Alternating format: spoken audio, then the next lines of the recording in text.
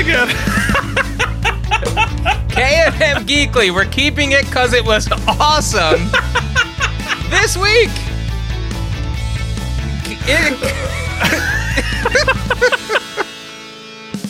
Hey.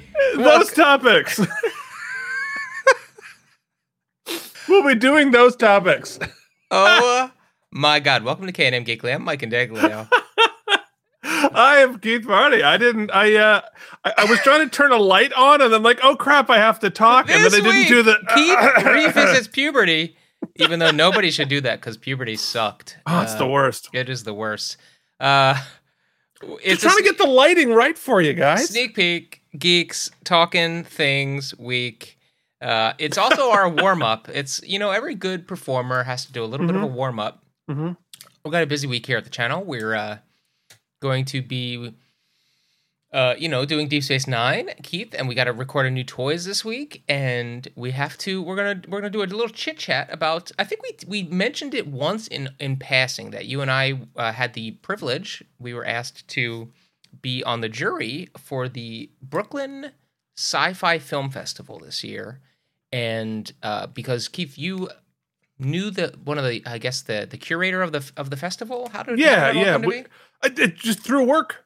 We knew each other in other capacities, and he saw my nerd shelf behind me, and he's like, "Hey, I bet you might be useful in this." So here we are. Yeah, so we're gonna that festival I think is opening next week, if I'm not mistaken, or in 2 weeks, the 15th. I don't have the details. There'll be a link in the thing, and we're gonna be dropping some content for them. I'm excited about this weekend. It was a really cool experience. We talked a little bit about it in a weekly rad a few weeks back. To watch people of various different levels of filmmaking experience, levels in the business, and I was absolutely flabbergasted by how talented people are who are just amateurs, and up to the credible short. What people can accomplish. I did 2 categories. I was a judge for 2 categories that were shorts, and you might think that is easier in some ways to just, instead of having to do a feature-length film, to just do 5 minutes. But in order to execute a concept with a beginning, middle, and end in 5 minutes is a challenge. Pretty impressive. Yeah. And some people did a great job. Most people did a really great job, except for the film that Keith entered, which was trash. And The Wrath of Niner is a cinematic achievement. I actually sent it to them. Did you really? When we were chatting yesterday. Oh, that's funny. They very much enjoyed it. So there you go. Anyway, and then I'm going to a playoff baseball game tomorrow, so I'm excited about that. CEO Jen is off today, so we're gonna rush through this so that I can say goodbye to her before she takes off. So let's just talk about some of the things that we've been checking out last week that I want to talk about, Keith. And I will start with topic number 1, a documentary that I watched called Kelce. And this is currently available on your Amazon Prime Video if you're a Prime subscriber. And Keith, apropos to nothing, it feels like you went to war with Amazon today. Oh yes, well we'll see. If I get my speakers tomorrow, we'll be fine. Yes. Also, I gotta say, Amazon Prime, your coverage of football is terrible. So fix it. It's been years now. Make the video better, make the audio better, and in sync if possible. Thank you. Yeah, I should. I watched their stat version of the last game, and it was interesting. I would never want to watch that for a Giants game, a game that I cared about, but for a game that I didn't, it was kind of interesting. So first things to notice, generally speaking, Keith, in all of media, not since the very truthful, very impactful, truthful storytelling in The Blind Side, starring Sandra Bullock. Yes, so truthful. Yeah. Has there been much content about the offensive linemen in football, which is basically these giant meat bags who take a gargantuan amount of punishment on the football field every week and rarely get talked about. I mean, they don't get any of the glitz, they don't get any of the glamour, they don't get any of this. Rarely do they get the sponsorship deals. But these are guys who are generally veterans in the league because a lot of times they break a bone, they break a hand, a foot, a toe, a neck, a back. They just slap some gauze and send them back out there. I mean, they're not getting off because they have a stinger in their big toe, Keith, like the running backs. Anyway, I say that because the name Kelce, as of a couple of weeks ago, if you weren't from either Kansas City or Philadelphia or in the football world, you probably never even heard the name. But now everybody has, because older brother Travis Kelce seems to be dating or involved with the Taylor Swift. It sure seems like it. Yeah. Anyhow, point being is last year or 2 years ago, 2 seasons ago, no, it was last season, Jason Kelce, who you'll see in the bottom right here, who was a Philadelphia Eagle, had decided that this was probably his last year in the league after 12 years, his 12th or 13th season. And the Eagles went to the Super Bowl, and he faced off against his big brother, or his little brother, big brother? Can't remember now. Travis. Little brother Travis. Which is something that in sports doesn't happen a lot. You don't usually get to play your brother at the top of your sport in the championship at a professional level. It's crazy. You saw it in baseball last year. Two of the Nolas went at each other, but it happened here. But what's cool is that the documentary crew followed Jason throughout the season, and so you get a lot of sports content. They follow him through the season. You see the ups and downs of the season, injuries, and how you balance that with work life, and also having your brother has won a Super Bowl, and you've won a Super Bowl, and now you're both trying to win another Super Bowl. It's some cool stuff.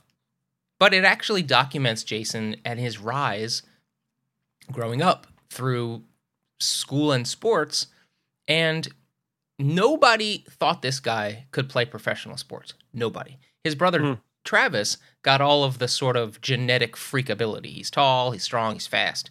And Jason was not those things to begin. He could barely make his high school football team, and just was faced with people telling him, you're never going to be a professional football player. And sort of it becomes a Philadelphia story from there, a very Rocky-esque story, because it's about overcoming adversity, overcoming people telling you can't do something, and how sometimes hard work and perseverance actually can translate, mixed with a bunch of luck and people helping you along the way, and of course. And it sort of documents why this guy has become an absolute hero in Philadelphia sports. I mean, he will go on the Hall of Fame. He'll never buy a beer in this town again. If you've never seen it, when the Eagles won the Super Bowl a few years back, he gave a speech on the steps of the art museum wearing a full mummer's gear and just gave a speech about underdogs. Now, I'll warn you right off the top, it is not kid-friendly, and if you value your vocal cords in any way, shape, or form, listening might be difficult as he shreds his vocal cords into oblivion and you hear it happen. But it's inspiring and it's pretty awesome. And this documentary is shot beautifully. The story is amazing. Their relationship is amazing. The way they paint Philadelphia is so different than the way we're generally documented in the media. Mostly deserving, I will say. But there's also the passion is real here, and it can be inspiring when things are going well. So I highly recommend Kelce, the documentary, available on Amazon Prime. Absolutely worth a watch for sports fans of just sort of an inspirational documentary. And these two brothers, both of them, are incredibly charismatic dudes.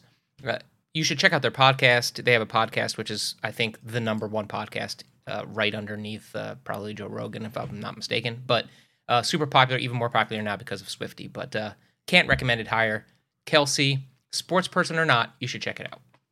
Yeah. All right. Well, I mean, I probably will check it out. Yeah. Like I do enjoy stuff like that. So you will I love the behind the scenes of like crazy, well, kind of anything is awesome. But also sort of the sports world or I love wrestling documentaries because you see the intersection of sports and entertainment, but also like the human beings in it. You know, when you're dealing with the human beings in the midst of this larger than life chaos, I think it's fascinating. Yeah, and just how these guys during a season can have a family is amazing. And also from like a nerd perspective, I want my sports at like the highest resolution at 60 frames per second, but when watching them back in like documentary form, to see football shot on film at 24 frames per second is always is a treat. So the NFL film, sure. Films, so check it out, Kelce, Amazon Prime. Keith, all right, Big Sharks. Yeah, Big Sharks, big movie. Yeah. So I watched. Talk about, there right now in terms of like entertainment time that I have in a week where I'm not watching something for work, right? For a project or sports, which are sort of have to be live. I only get about an hour or two a week that I have just like free play time where I'm not, doing research or something. And so I chose probably the trashiest thing I could possibly watch. You want to know why? Because I love shark movies. Ever since I imprinted on Jaws, I have been chasing that feeling of the first time I saw Jaws for the rest of my life. It is a high that I will never replicate. Statham, baby. I mean, sure, but I keep searching for it. I know the Meg 2 is not going to be that. I saw Meg 1, but it's a big giant shark movie. Meg 1 was pretty cool. Well, I thought it was like very serviceable. The Meg 1 was fine. I think that people are afraid to make a real scary shark movie, and that everything has to be tongue in cheek because they're afraid of the comparisons. Oh, and I just you have because they made so much money with Sharknado, they were like, "Oh, that's the ticket." Well, yeah, but I think honestly, after Jaws came out in '75, there were 10 trillion Jaws ripoffs, and you had every type of animal under the water that could possibly eat you, from like piranhas to whales to whatever. And Jaws, this series, was never able to replicate the magic, and I think they realized, people will laugh at us if we take it seriously, so let's make it a joke moving forward. And so it's sort of, other than like small indie films, which aren't able to sort of, give the heft that Jaws had, all the big budget stuff has been sort of tongue-in-cheek. And this is very much tongue-in-cheek again. It is an interesting... I think what's interesting about the movie is not the movie itself. The movie itself is not good, right? The CGI improved a great deal from Meg 1, which looked pretty bad. But, it's a big giant shark is eating people. It's fun, right? The CG is much improved. They have much more creatures and monsters and chaos or whatever. And whatever, it's exactly what you think it is. But what's interesting about the Meg series is that it is an interesting hybrid of two different types of cinema. Right, it's an American production, but it's also a Chinese production. And so this series is very specifically built for both audiences. And so half of the cast is, from the West, half of the cast is a Chinese cast. I think it's half financed either way. And so you have this really interesting film that is a little bit of a hybrid. And some of the dialogue is in Chinese. Most of the dialogue's in English, but some of it is, and so there's a lot of sort of nods to that culture, and I think a lot of that comes out in the tone of it. And I think that the humor in this, they ramped up the humor. It's designed to be funnier, but it's also not Western style humor, and that it is very broad and sort of on the nose. When I did my show in Korea, I had somebody tell me that some of the humor was landing funny in my show because our culture is in the West is so irony based. It's so like, I'm saying something, but I mean the opposite on almost everything. The feeling I'm giving you is not the feeling I'm actually having. And so there's all these like layers and layers and layers of conflicting information in every line and every action and every emotion. But at least from what that person told me, and I think it bore out with the audience, that at least, what I don't really, what the hell do I know? But culturally, it's much more straightforward, right? And so I was getting giant reactions from people, from the audience in Korea somebody saying something outrageous meant ironically, that the audience like, oh, they really meant that. Right. And so the humor in the Meg 2, it might be that, or it might just be that's just whatever. It's so straight ahead. There is no irony. There is no nothing. And so the silliness is like full on slapstick silly without sort of, there's no tongue in the cheek. It's just straightforward right there. And so it feels very dated. So the humor feels like it was here in the 80s, right? In the 80s, everything was like really straightforward, really, and it didn't sort of add the layer of irony, of sort of acid undertones or, subtext that we got later. It's just really straightforward. So as a result, it's not, at least to me, funny. And so they're doing all these things that are supposed to be funny, but it's not funny. It feels very sort of silly, but not in a wink kind of a way. And so as a result, the monsters and the effects were better. Still could definitely be better than it was. But I was like, it would be great if the funny giant shark movie were funny. Yeah. And it's not to me. But, whether or not that is because audiences in China are expecting a different type of humor than we're expecting, I think that's possible. You're getting a full 2-hour runtime, too. So it's not even... It is a very long movie. Yeah.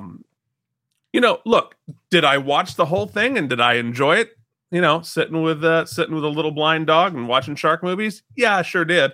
When they come out with Meg 3, am I going to watch it? Yeah, I'm going to watch it because it's a giant shark movie and I don't give a crap. Just show me the big giant shark. I can't imagine going to the movies for this one, but I think as an at-homer, I could definitely... I don't know. I think if it's on, maybe. The circumstances would have to be very specific for me to watch. It's on HBO right now. And like it's the perfect thing to like, hey, I've just got a couple hours to kill. I've got a pizza. Let's watch this nonsense. What's strange though is I'm watching the trailer on the IMDb page as I pull it up. The best shots in the trailer weren't actually used in the movie. That could be a problem. Like, what are you doing? Those are great shots. They never even used them. It's so weird when that happens. I had a friend. We've gotten so spoiled with the at home. I've been trying to go to the movies a lot more, as you've seen on the channel, but I had a friend write me the other day about going into town to see the new Scorsese film, which comes out in like a week or two. Keith, the runtime on that is 4 hours. Oof. Nope. Hard no. That's a tough one. That is a tough one. All right, so speaking of tough ones, I don't know if that's a good... No, it's not a good... Yeah, actually, it's good. I'm going to make the segue work. So I am a fan of the Talking Heads. I think I appreciate them more. I love their singles, like the big hits, right? More probably than their catalog. When you think of 80s music, you don't really think... You think of a couple of Talking Head songs, but they don't jump out in the pantheon. It's interesting. A lot of 80s music is like one-hit wonder based when you go back and like really look at the tops. But the Talking Heads were really started in the 70s, mid-70s through the mid-80s. And what I guess I didn't remember or know about the Talking Heads is just how disco and funk-based their catalog is. A lot of their singles and their hits that you would know, Burning Down the House, Letting the Days Go By, Water Flowing, are not such, but almost everything else is very disco, very funk. Anyway, generally considered one of the best concert documentary films ever made is called Stop Making Sense. It was released in 1984. It was self-funded by the band. It was like $1.2 million they raised for themselves to make this movie. Ooh, that's a lot of money in 1984. Yep. And it was Jonathan Demme was the director. Yeah. And anyway, I've seen bits and pieces of it because they're a freaking legend. Like you've seen The Big Suit, as you're seeing here. You might have seen clips of some of the choreography, or with David Byrne dancing with the lampshade in Home. Anyway, A24, who is just absolutely slaying it and has a whole slate of movies coming out because they were the first to adopt the WGA demands, found the original masters of the movie. Oh, cool. And if you go back and watch it, I think it's available on Amazon or one of the documentary, Film Rise or some of the documentary streaming services. You can see it. It's filmed real lo-fi, so it is very 80s and very kind of like 16 millimeter. And they found the original negatives, and they rescanned it, cleaned it, and restored it to 4K. It looks great. It looks very much like it was shot like recently, and they remastered it. They did an Atmos remaster, kind of under the band's supervision, as well as Spike Lee came in and helped, and they did a release at Cannes, and Spike Lee interviewed them, and it's sort of like gotten the band back together, doing a lot of marketing. There was some animosity with them and whatnot, but it seems like they've let bygones be bygones. Now, another thing that's really interesting about this, I read a piece that it's considered one of the highlights of representation of neurodivergence on film earliest, because Byrne has come out and kind of said that he falls on the spectrum of autism, and this was a period of his life where he's telling a story with this concert about feeling alienated, as the film starts with him playing, just comes out with a boombox and hits go with a beat and just like plays a song, and then the bass player comes out for the second song, the drummer comes out for the second song, and by the fourth song they have this whole band, this expanded lineup, and they just for 90 minutes rock out, and it's like very disco and it's very funk based, and you can't help but just see a band just exuberant, and they're just rocking and sweating their balls off, probably on all kinds of cocaine. Don't know that. Is this the concert that they parodied on Documentary Now? Yes, I think so. Because I saw that, and the way you described it, I'm like, oh yeah, I saw the parody of that. It is just great. I drugged CEO Jen out there. She is was not into it, but she ended up having. I thought you said you drugged CEO Jen. No. I thought I was going to have to get her to see this, but no, she really loved it, and it tells a story. It feels like what she said, and it was exactly my feeling. It feels like you went to the MoMA and just sort of watched some visual art for 90 minutes. And the music, you take it or leave it. It's up to you whether you dig it or you don't dig it. That's subjective pretty much. But it is telling a story that is not quite... is very abstract, but specific, and definitely specific to him. Their lyrics, their music, everything about it. It's 84 minutes. I mean, check it out in a theater. It's a big sound, but it's also going to be, I'm sure, re-released on Apple or something. Could say 24. It's worth checking out. I understand why it's called one of the greatest. A lot of concert films are either super popular bands with super high production value. Your Taylor Swift's coming. You've got your, the Rolling Stones. You've got this. Or really tortured people, like in their last concert. Those are the kind of stakes you usually see in these types of films. This is not that. This is a band that is just really tight because it's the end of this tour. It's filmed over 3 nights at the Pantages. It's awesome. It's really worth it. It's worth checking out. If you're a Talking Heads fan, it's a must. If you're just like a music lover, when you could probably find it, the original cut streaming now, but just wait for the 4K scan because it's awesome. And that's Stop Making Sense. Well, there it is. I was happy we checked it out. Keith, let's do this week, as we do every week, talk a little bit about our weekly rad. Yeah. All right. Well, I have a pre-weekly rad. Great. Me too. I'm going to say something optimistically. Okay. And choose to believe that this is going to work. And that is car repair. Oh, okay. Right? Uh-huh. So my car's air conditioning stopped working. Oh, yeah, the supercharger you bought from Amazon? Well, right. So I've got the little thingy to recharge the AC. I'm going to try doing that today, and I'm going to choose to believe it's going to work and gonna recharge and fix my AC for $45 as opposed to $500. You know what? If that's possible and if that works, that will be super rad. So okay. That is I am pre-ratting. I'm optimistically ratting.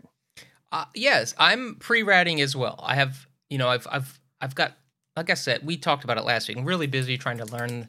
It's not so much that learning material is hard for me. It's not. It's learning it off of a videotape, of other people doing it on a videotape. It's very difficult for me, right? The music for this show is very, I have a good ear, so I know the music. It's just like trying to learn the kind of cheesy choreo backwards, mirrored from other people doing it on a YouTube video. It's really challenging my brain. And also, I don't want to do it. So I have that kind of, I keep procrastinating. But I mean, is there any way? I'm just going to put this up there. Can you set up a stop motion cam? No. One of those forgot whatever you call that. Where it takes a shot every 2 seconds. Just to see what's how this is. I would like to watch your rehearsal of that. A time lapse, Keith. A time lapse. That's what I'm looking for. Can you give us a time lapse of you learning that? Maybe we'll see. Folks out there, fans of the Weekly Rad, people who watch our shows. I guess how much would you like to see? I wouldn't have to Mike play the audio, so we wouldn't get demonetized. So I could maybe do it. At least for one number, I'll stop motion. We just want to see you learn the choreo. It's a lot of anyway. Okay, so anyway, I've been pre-ratting a bunch of stuff to kind of fill my time, and so there are a couple of things I'm looking forward to. I want to talk about one, because you have spoiled me, Keith, for life. I keep checking my Amazon. I have ordered the pre-orders are live for the Playmates Star Trek Next Generation Enterprise D re-release they're doing, and Amazon tells me it's coming in the next week to week and a half. Whether that hits the date, I don't know, but it'll be awesome because it'll be cool content we can talk about on the channel. The first one made our channel, so yeah, it sure did. So maybe, but now it's too late because people are already have their hands on it. Yeah, you know what? Weird. You could get your cake early or get the good cake. It's up to you. Gross. So that's one thing. Number two, I've mentioned it a bunch of times. I won't belabor it. I'm going to see a playoff baseball game by myself tomorrow. I've never been to one. So excited. It's a late pitch. 8:10 start. Woo! So, God bless. And then also, I can't say too much about it. We've got some cool content with the film festival this week. But also, a week from today, I get to go into the city to do a reading for my buddy who wrote a musical, and it's getting that first step in a journey to success is very long, Keith. But that first step is just a bunch of people sitting around a table reading a first draft. That's exactly what's going to happen. It's one of my legit favorite things because it's the spark of creation, right? A million changes will probably happen from then to whatever the next step is, or it will die wither on the vine and die. But for that 2 hours, Keith, we will attempt to make some magic, and I get to do it with my buddy. So I'm very excited. I certainly hope so. Yeah, I'm very excited about it. We'll see. It might be great. It might crash and burn. I'm hoping for something in the middle. Yeah, that's the best. Hit the one in the middle, as Adrian's or Mickey said. I think that's my plan. Just hopefully it's not horrible. Mm-hmm. So and I think for this stage in the process, I'm just looking for, okay, that works and that works. Mm-hmm. So make everything fall in line with that. Just give me a couple things that work, and then I think I'll be feeling. Well, and I don't think people recognize so much that there is a gulf in the way our brains work and the way we write and the way we talk. And you might write something on a page or type something on a page, and it seems like it's funny as hell. And then you hear a human being say it out loud, and it is radically sits different on the ear than it does on the eye. Does. That is a thing that doesn't seem to make sense, but is as true as truth can be.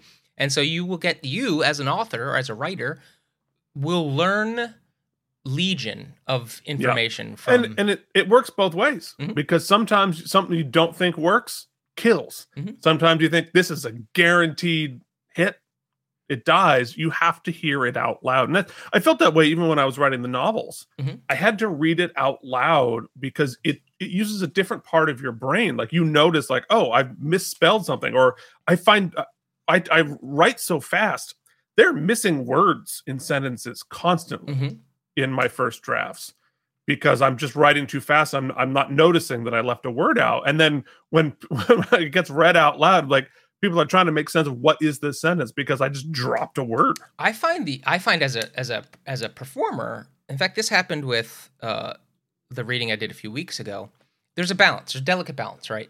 Because especially early in the process, you really want to read what's on the page because that's what the author is trying to hear, right? They're trying to suss out. Right. But you have to, it's a matter of taste. I consider myself to have pretty good taste. There are times you read something, a line coming up, and you're like, it's really not funny. But it is very close to funny. And I suspect I know how it could be funny. And so you alter the read, or you just like tweak it slightly and make it funny, and it kills in the room, and then you can see the author steal it in real time. And that's like my favorite thing, because I know that I will never get credit for that when it meets the final road. But I was like, but I know that's my joke that I tweak for them. So I dig that. And that's a fun part of the rehearsal process. I mean, the reading process, just fucking read it. Yeah, don't put your stank on it. Just sometimes read you it. need the stank. Sometimes the stank. Well, sometimes the stank is organic. You need the stank later. Yeah. Right. You need the stank in the rehearsal process. Yeah. The reading process, like, I just need to hear the words. Like, it's reading for clarity. Yeah. So that I understand. So I need to know what's there. I need to know if it works. And then, but you're right. Once you get into that rehearsal process, then that's where the magic really happens, because like you hand it to talented people like you, and then you find something in there. Sometimes it's that 10% tweak that ups the joke by 200%. Well, that's the alchemy of collaboration, right? Is that you listen. Sometimes something might kill, right?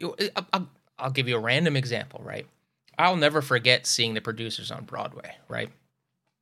Now, I remember just pissing myself laughing, but you have to remember that when that was being done on Broadway at a certain time, the two leads in that show were just ad-libbing all over the place, stopping the show, this and that. So when that finally trickles down to community theater, you might go...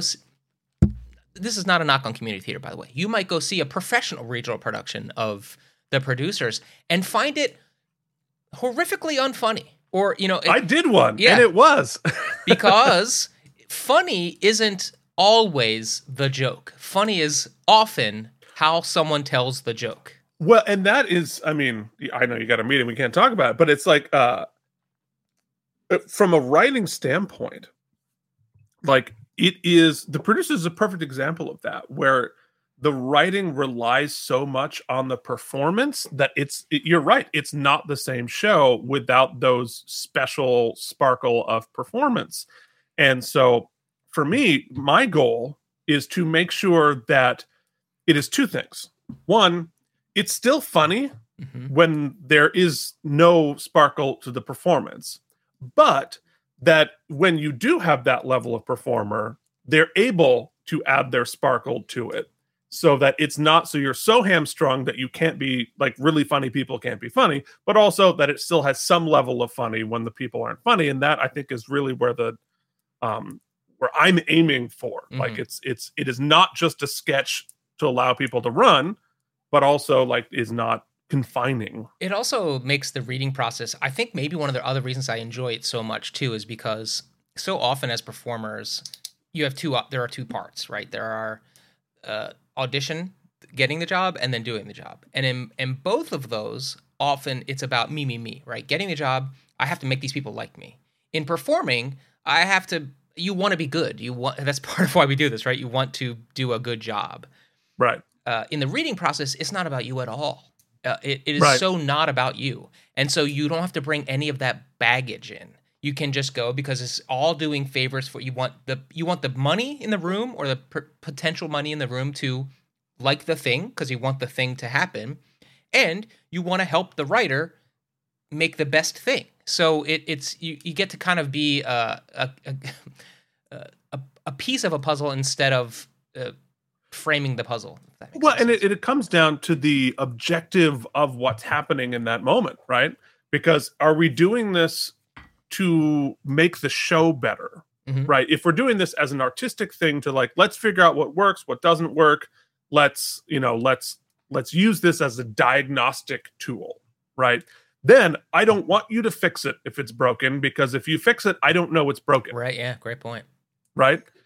However, if we're doing the backers audition and you're doing a reading and you need, people are like doing the right checks, yes, please fix it. And then because I need people to say yes in that room. And so I think it's important to communicate to your performers what the purpose of what we're doing is. And is this diagnostic, or is this an audition for the show itself? And I think that is, maybe that's an important thing that I should focus on, making sure that people know that when I'm doing stuff.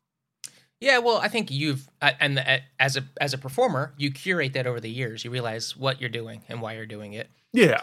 And you let a lot of the baggage go. But as a writer too, like I think you've curated a good stable of folks who kind of get it. You know? Yeah. Yeah. No, the people I use over and over again get it. That's why I'm using them over and over again. Good point. Okay, we got to get out of here. Go.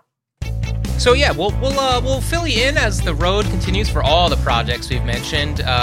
Stay tuned to the channel for this week to see what we're doing with with Sci-Fi Film Festival. Thanks for everybody keeping us involved. Thanks to our patrons. We love you. Keep on geeking on. Did I say we love you? I mean, I guess you sure did. Yeah, love is a big basket. I just want to make out with all of you just like a little bit. We can all fit in the basket. It puts the love in the basket. I'm leaving now for real. Bye. Yeah, bye.